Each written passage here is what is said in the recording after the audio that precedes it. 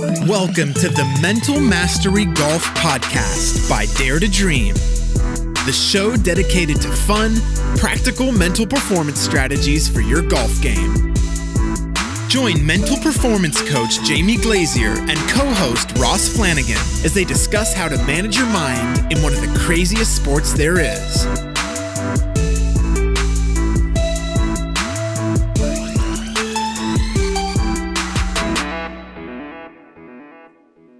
Well, hello everybody and welcome back to another episode of the Mental Mastery Golf Podcast. Roscoe here, your co-host. Joining you once again, it's been a little while and it's great to catch up with Jamie Glazier all the way up there in Queensland. How are you, Jamie? Very well, thanks, Roscoe. We feel like the shoe's on the other foot here because we are now in lockdown versus you guys being opened up. So very interesting times around Australia at the minute with COVID, but yeah, we're on a 6 or 7 day lockdown that finishes this Sunday afternoon.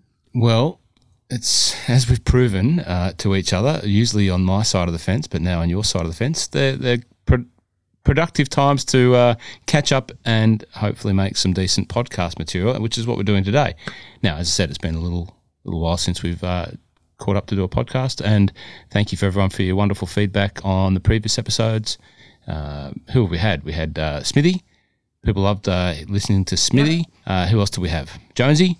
Yeah, Jonesy's episode was extremely popular, so that was great. And Herbie, of course, winner of this year's Irish Open, Dubai Duty Free Irish Open. What did he finish in the Scottish Open the week after? Where was he, like fourth, third? He was fourth, one shot out of the playoff. That's exactly right. And what's Herbie got up this weekend? Has he got WGC? Yeah, playing the WGC this weekend, then a week off, and then the Corn Ferry final. So, which is an exciting opportunity for him to get his PGA Tour card through that Corn Ferry final series if he needs to, unless he goes out and does something crazy at the WGC this week and gets a win or a top five, which may earn him a PGA Tour card. But looking forward to seeing him compete over the next sort of month. Good luck, Lucas. If you're listening, I'm sure you will be. Good luck, mate. Now, Jamie, this week's episode. What's our topic? Tell me what's the headline piece that we're going with today. Well, the headline this week is what I call room and space, and I suppose this topic came up a little bit for me the last couple of weeks, both from a client conversation point of view, but also with my own experience playing golf. I've got back. I haven't had a round of golf for about 4 months, and I've ended up having 3 rounds of golf in just a little under 2 weeks, which has been fantastic. I have loved coming back and playing. But as we spoke about last year with COVID, when people came out of this COVID lockdown, their expectation of self was a lot lower and a lot more flexible. They were just so grateful to get the opportunity to play golf that they gave themselves and their golf game a bit more room and space. It didn't have to be so rigidly at a certain level. Their expectations of themselves weren't so high, and we got a lot of feedback that not only did they enjoy the game more, but they also played better when they had that environment. Now, the past couple of weeks, speaking to some different clients, that room and space theory has come up a lot again, and I just thought it would be a great topic of discussion to help people to understand what that room and space, that flexibility means. And I suppose, first and foremost, how it changes the way you behave, how it changes your emotional state. And we know about that cognitive sequence, which is thinking, emotion, behavior, outcome. When we change our thinking, how much of an impact that has on the rest of that sequence. So, yeah, that's the room and space sort of philosophy. Now, we caught up briefly beforehand and chatted a little bit, and I'm pretty sure that whilst I might not have been as familiar with the term room and space, I'm pretty sure that it's dominated both positively and negatively a lot of my golf in my recent 10 years of golf journey. And phase one of that is where I had no room and space. No room and space for, unacceptable performance. No room and space for, a slide the wrong way in a handicap. No room and space for making mistakes on a golf course, as people now know, in particular around short game. And I think now I've made a transition where I'm a different type of golfer, thankfully. But certainly for me, I spent a lot of time not giving myself any room and space. And I can see now how in hindsight it actually made it harder harder for me to perform. Like I'd do things like I'd make poor choices, not only just in mid-round, but even post-round. I would make choices like, for example, I might have had a bad round on a Saturday. My handicap would go from 4 to 5 or 5 to 6 or whatever it was, and I didn't like that. But I did the calculations of well, if I play another good round, it'll come back down. And I started making decisions like skipping work. I didn't do it very often, but the handful of times when I have had a sickie on a Monday, it was to go back down and play golf on a Monday to try and get it back down. And that's not sensible, mature age, business-oriented person's decisions when he's making decisions like taking days off work to go and get his handicap back down. It wasn't to take a day off for a mental health day to go and play golf. It was to take and try and enforce a result, which I was only flicking the dice whether it was going to happen or not. Is that sort of fit into this room and space? Was I doing the wrong thing? Well, I mean, you absolutely were giving yourself no room and space when it came to what golf handicap you were on, because when you got to a handicap that your mind perceived was unacceptable, you wouldn't allow yourself much time to sit in that identity. You needed to get out of that right now. And yeah, I mean, to say it was a gamble was, the least we could probably say. And we spoke about your short game in the past. We played a lot of golf together, and even say a year and a half ago, you would do a bit of work on your short game. But I would see that the very first shot in a round of golf in your short game, you carried so much weight of expectation and so much almost burden of the practice that if this shot didn't equate to a high quality shot, then, it was almost like everything that you'd done was a waste of time, or that you're not going to be able to break through from a short game point of view. And I could see you carrying the stress, and then, you would almost be lucky if you were to execute a good quality shot, where, nowadays there is that more flexibility. It's almost like, I've put the work in, and that work's going to help me to give myself the best opportunity to hit a good shot. It doesn't mean I will, because that's the nature of golf, but it's given me an opportunity. And, if it doesn't work out, I'm fine with that as well. Yeah. Well, that just helps to diffuse the stress and anxiety. You've hit the nail on the head, and I can definitely feel how now I approach that round of golf much differently to the way I used to. Where it's very much based around enjoyment, and I think I've been able to maintain a reasonable standard over a longer period of time without the highs and the lows. I've certainly mitigated those highs and lows and the huge variations because of the way that you just described it. And I definitely remember, and what I remember is those examples that you cite where those early short game shots wouldn't go to plan. What would happen then is it would affect my strong part of my game, my tee ball, because I knew that it would put pressure on that, because then I had to get that in play, because that would give me the best chance of hitting it on the green to avoid making short game plays. So I allowed it to make pressure in that space, and that invariably, when I put pressure there, I was just doubling down on pressure, and it was a recipe for disaster. Now I just accept that there's another opportunity on the next hole to make it up in one of the 4 to 5 or 6 or 3 or 2 shots that I'll have the opportunity to make on that next hole. Yeah, absolutely. And golfers, there are so many different facets of the game where we can carry that very rigid, very claustrophobic approach to it versus that room and space, whether it is that old sort of saying, aim small, miss small.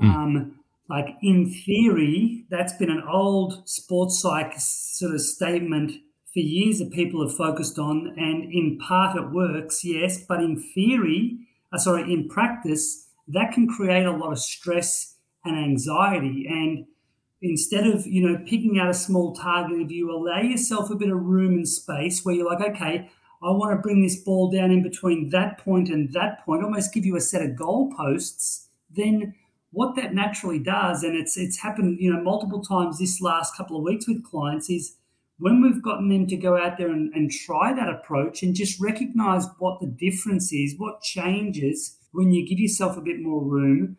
I've had multiple clients come back and say, my God, I can't believe how relaxed I was, how calm I was, and how much more freedom I carried into the shot. Now, ultimately, those things are going to help us to execute the shot to a better level, which is going to help to achieve a better outcome. But if I'm picking a very narrow target and I'm getting very specific and very rigid, and that's triggering a bit of stress or a bit of anxiety or a bit of tension, which takes away that freedom, then I'm not going to be able to execute the shot to the level that I would like, and therefore not get the outcome I would like. So although in theory that aim small, miss small approach sounds good, in practice and actually doing it on a golf course under pressure, it can actually have the wrong response, and a response that's not going to help us to achieve our best. So is there room and space into sort of concepts, like concept of making a shot and executing shot, and how you apply room and space? So you've got a lot more room and a lot more space than maybe you're allowing yourself to feel.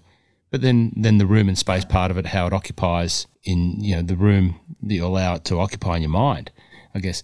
How do you, for someone that's, standing on the tee, for example, and they might struggle with the tee ball, which a lot of people do. They see a fairway, they see rough, they see trees or a hazard or, one other golf-related obstruction. How would you suggest to someone to stand on the tee, with that environment? They've got a narrower fairway, it's a tough driving hole, but 20 metres of rough either side and then some trouble.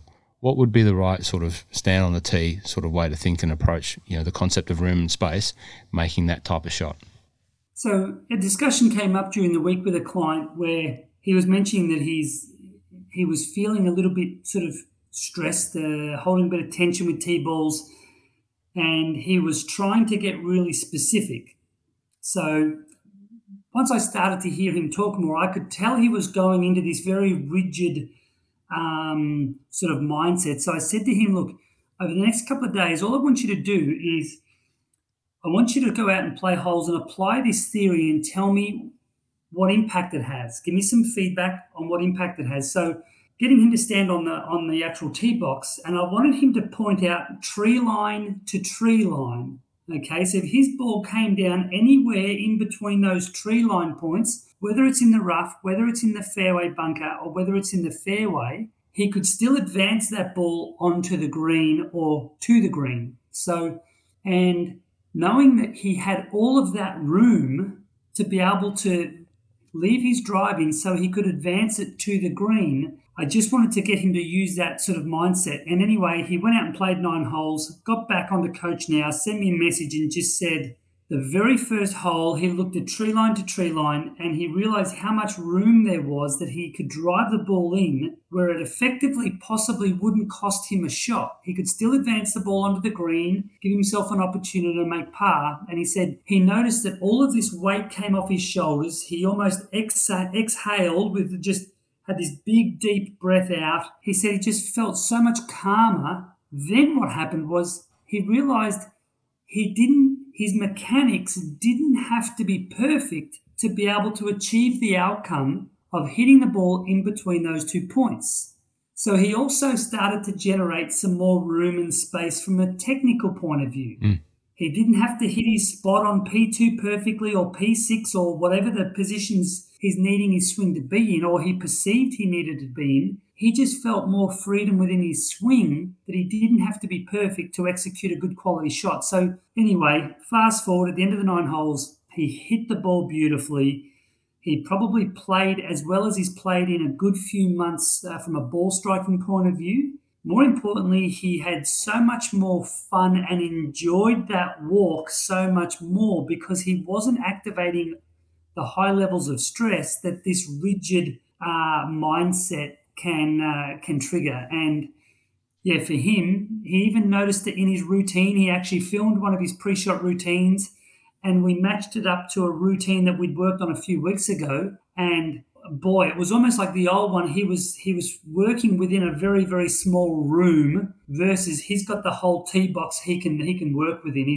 He's moving, all over the place. There's just this freedom of movement. It was just a completely different experience for him, which was great. So would an example of rigidity, so that was let me use the term fluid process, and he had a lot of room. But would the example of rigidity in that example, and we're talking about an elite golfer, right? So this is he's a pro, yeah. Yeah, but I'm starting to see how this is very easily, if you're a club level golfer and this works for an elite golfer, you can really see how this could help you. But an example of a rigid process, he might have otherwise been standing on the tee going, I need to see a certain shape. I need to hit it to a certain target, and if I don't achieve, that shape, that ball flight, that spin characteristic of the driver and hit it to that target, well, that's no good. Therefore, if I don't hit it to that point, I've not executed, and I'm not going to, be in the best position. So, is that an example of being too rigid and not having enough space? Absolutely. And this specific golfer he's very much into visualizing. So he's wanting to visualize this very rigid linear ball flight, almost like he hit a shot and he's actually watching the ball. Now, we all know when we try to visualize a shot and we can't see it, we generally try harder to visualize it because we put so much importance and emphasis on we have to have that visualization of the shot to hit a good shot, but we don't. It's nice to have sometimes, and sometimes it helps, but it doesn't mean you can't hit a good shot without it. So I just said to him, instead of seeing this rigid linear ball flight, think about a 2 or 3 lane highway. I said, even if it's a 6 lane highway, the closer you get to the hole, the narrower the highway is. So if you've got an 80 meter or an 80 yard pitch shot, you might have a 1 lane highway where the flag is in the middle of the lane. And then when you're on the green, you've got a 10-foot putt. You have you've got a highway, a 1 lane highway, which is the width of the cup, and your visualization is actually in the center of that lane to the cup. But if you hit it a little bit left or a little bit right, the ball's most likely still going to go in the hole. So he started to paint he could imagine like a paintbrush width of the hole, of this white line going to the hole, and he had this little black sort of trace mark down the center of it, which was his intention. But his mindset was, well, if it goes a little bit left of the center or a little bit right of the center, I can still hold it, which again enabled his stroke to have a little bit more freedom, a little bit more fluidness, and a bit more feel. And he said what he noticed was his start lines were so much better than they had been the couple of months prior. Yeah. In the past, he'd been really trying very hard to get his start lines perfect, but had done it in too much of a rigid way. It's a good example with the putting example there. It's a good example that you could apply that 2-lane highway concept off the tee. And it's an example that's just come to mind, and due to the work that we did with Dom and the few sessions I had, he explained to me at one point where don't go searching for perfect contact in every chip shot. And I think that's what I was doing, and putting that much pressure to get that perfect sounding chip shot, that nice clip, get the spin, because in my mind, if it didn't do that, well then that wasn't going to work or stop me getting in the hole. And he said, you think Brett Rumford and Lucas and all these other pros, hit perfectly struck chip shots every time they hit a pitch. It might look like it to you on TV, but they certainly don't. And once I sort of let that sort of sink in, then getting the ball onto the green became a different feeling. And then all of a sudden, the efficacy of the strike didn't really matter as much, but the ball started going closer to the hole. So there was less flub, short, less thin, long, that was just the two sort of variables, and more closer to the hole, not as close to the hole. And where I just worked on that technique and didn't have that expectation or that understanding that everything had to be clipped perfectly. But the visual, in my version of that, the visual lane was certainly clearly there, and how I got it on the lane didn't matter as much as what I had in my mind. Does that make sense? Yeah, absolutely. And it's really funny because, through the years of working with club level golfers, especially on the short game, they think they're a 15 marker, for example, they think they've got to chip this inside 5 feet. And you're like, well, I don't know the skill sets there. And I'll use myself as an example of a handicap of 7. If I've got a 25 meter chip shot, I'm 10 meters off the front of the green, the pin's on 15. I think I would probably chip it maximum 2 times out of 10 inside 5 feet. So giving myself a little bit more, okay, let's make some good contact and let's just get this up there somewhere that I've got an opportunity to hold a putt. Now, if that's anywhere inside 15 feet, that's fantastic. Now, you still then narrow your intention. This is where the balance between the room and space, but we want to still narrow our intention to give ourselves the best opportunity to hit a good shot. I would give myself room and space from an expectation point of view, whether that's I would like to hit a good shot now, but if it doesn't happen, I'm okay. But my clear intention would be, okay, I want to try and hit this shot where it lands here, it reacts here, and it actually goes up and gives myself a chance to maybe either have a tap in or I hold the shot. I've still got a narrow intention, but I've given myself room and space from an expectation. Yeah. So, yeah, because what we're trying to do is just diffuse any stress, anxiety, or any tension to allow our performance to be of a higher quality. It makes perfect sense to me now, and I've got the benefit of hindsight, but, it's like all golfers, we're working on things technically, but sometimes, when we apply these concepts, it can really accelerate the work that you're doing technically. And then once you have that confidence, for me, that's how it affects me. Once the confidence is there, then the execution, just starts to happen at a greater rate. It's not perfect.